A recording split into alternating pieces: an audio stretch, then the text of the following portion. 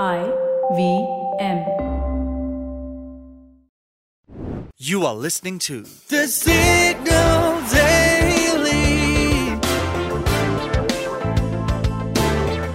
brought to you by Front Page Studios. We've long been aware that underneath the flourishing world of K-pop, there's a dark side. The whole thing is a hush-hush affair, but stories of abuse and exploitation end up finding ways to the surface anyway. We've heard of the strict diet regimes and the bizarre rules like no dating, no social media, and no phones. But sometimes the price of fame and glamour is heftier than that. Think slave contracts, misogyny, suppression of sexual identities, mental harassment, surveillance. And it all comes out in the open once again, thanks to a boy band who is speaking up against the abuse and exploitation. Just some weeks back, Omega X, the 11-member K-pop band formed by Spire Entertainment that is known for hits like Love Me Like, Play Dumb, had held a press conference at the Seoul Bar Association in Soko, spilling details of verbal, physical, and sexual abuse allegations against their former CEO, Kang Song-hee.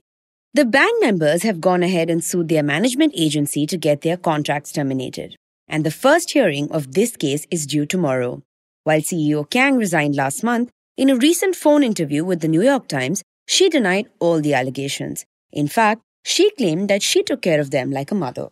Now, whether the allegations are true or not, in this particular case, it's hardly the first time that K-pop artists have described facing abuse in the industry.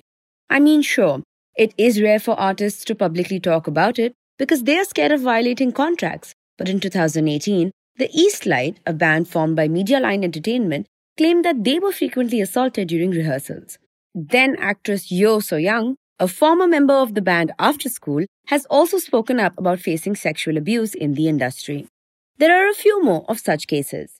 You'd think K-pop is such a tremendous asset to South Korea's cultural economy, right? But what makes the K-pop industry so vulnerable to exploitation and abuse? As a Cosmopolitan article aptly puts it, a big issue seems to be that K-pop artists are not just artists. They are also employees in the companies which own these bands. And these artists are signed up sometimes when they are as young as 12 or 13 years old. So in a sense, it starts off on an unequal footing. Perhaps South Korea will tighten its labor laws as more such incidents come to light. For the next few minutes, you are going to know a little more than you did yesterday from the world of technology, business, policy, and anything that leaves you with a food for thought. Hello, I'm Farheen Khan, and this is the Deep Dive for 6 December 2022. Big tech companies have too much power, and many countries have been looking to clip their wings. From antitrust laws to regulations, governments are trying to rein them in. Now, some governments want them to pay up for content. So, here's the deal. Canada wants these companies to pay $1 billion Canadian dollars or $750 million annually to its artistic community. The country has even introduced a bill in the lower house, awaiting passage in the upper house and royal assent. Canada has also launched a different set of laws in April 2022 to force businesses like Meta and Alphabet's Google to pay news media companies for access to their content as part of its efforts to support local content creators. But it's not just news. Canada also wants to alter the algorithms on platforms like YouTube and Netflix to highlight more regional content. And according to a Wall Street Journal report, Justin Trudeau, the Prime Minister of Canada, approves of this action. Is it only in Canada though? No. Other countries are following suit.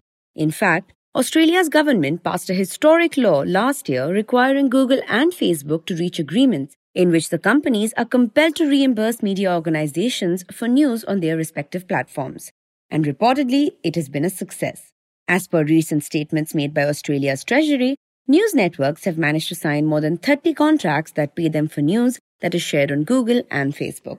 The report also appears to suggest that these agreements have made it possible for news organizations to hire more journalists and make other beneficial investments. The Australian Competition and Consumer Commission, or the ACCC, was even advised by the Treasury to extend the code to other platforms in light of the code's success. Similarly, New Zealand is also drafting legislation that would make Meta and Google pay for news, following the lead of Australia and Canada.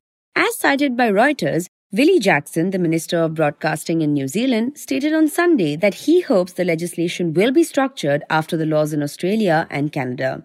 He also hopes this legislation will serve as an incentive for the online platforms to strike agreements with local news organizations. But of course, Google and Facebook vehemently opposed Australia's plans to compel big tech pay for news. So much so that the two companies even temporarily banned all news from their platforms in the nation until the government agreed to make some changes to the code. Now, this kind of an approach for regulating big tech is very different from tried and true methods of strict legislation, strict regulation, or antitrust action. Plus, it seems like this is more of a unique and effective strategy so far. Take into account the US, which has been planning to introduce antitrust legislations against major tech companies for quite some time. However, antitrust laws haven't always been effective. Even for India, the central government began frantic discussions about regulating big tech's data collection and usage policies back in August. And according to reports, the discussions also involved paying a fine for going against the suggested behavioral norms. But it isn't just the Australian government or the Canadian government. Big tech companies are currently dissatisfied with any new set of rules from any country. However, these strict laws have been largely ineffective. Major tech companies consistently manage to dodge such cases. For instance, Financial Express reports that Google was found guilty for offering Apple, Samsung, and some telecom companies billions of dollars to keep their search engines as the default choice for their phones. Additionally, big tech companies managed to acquire smaller tech companies, stifling competition and innovation. And well, it's no secret that big tech platforms presently control the majority of content delivery, which gives them tremendous power. Perhaps that's why I think Canada and New Zealand are looking to take back the power from big tech companies. The Signal Daily is produced in association with IVM. The episode was written, researched, and produced by Shorburi and Manaswini, edited by Shorburi and Venkatanan, mastered and mixed by Ajay Rajput.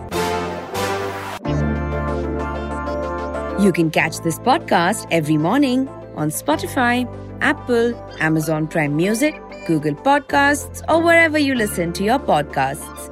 We are thesignal.co on Instagram, LinkedIn, and Twitter.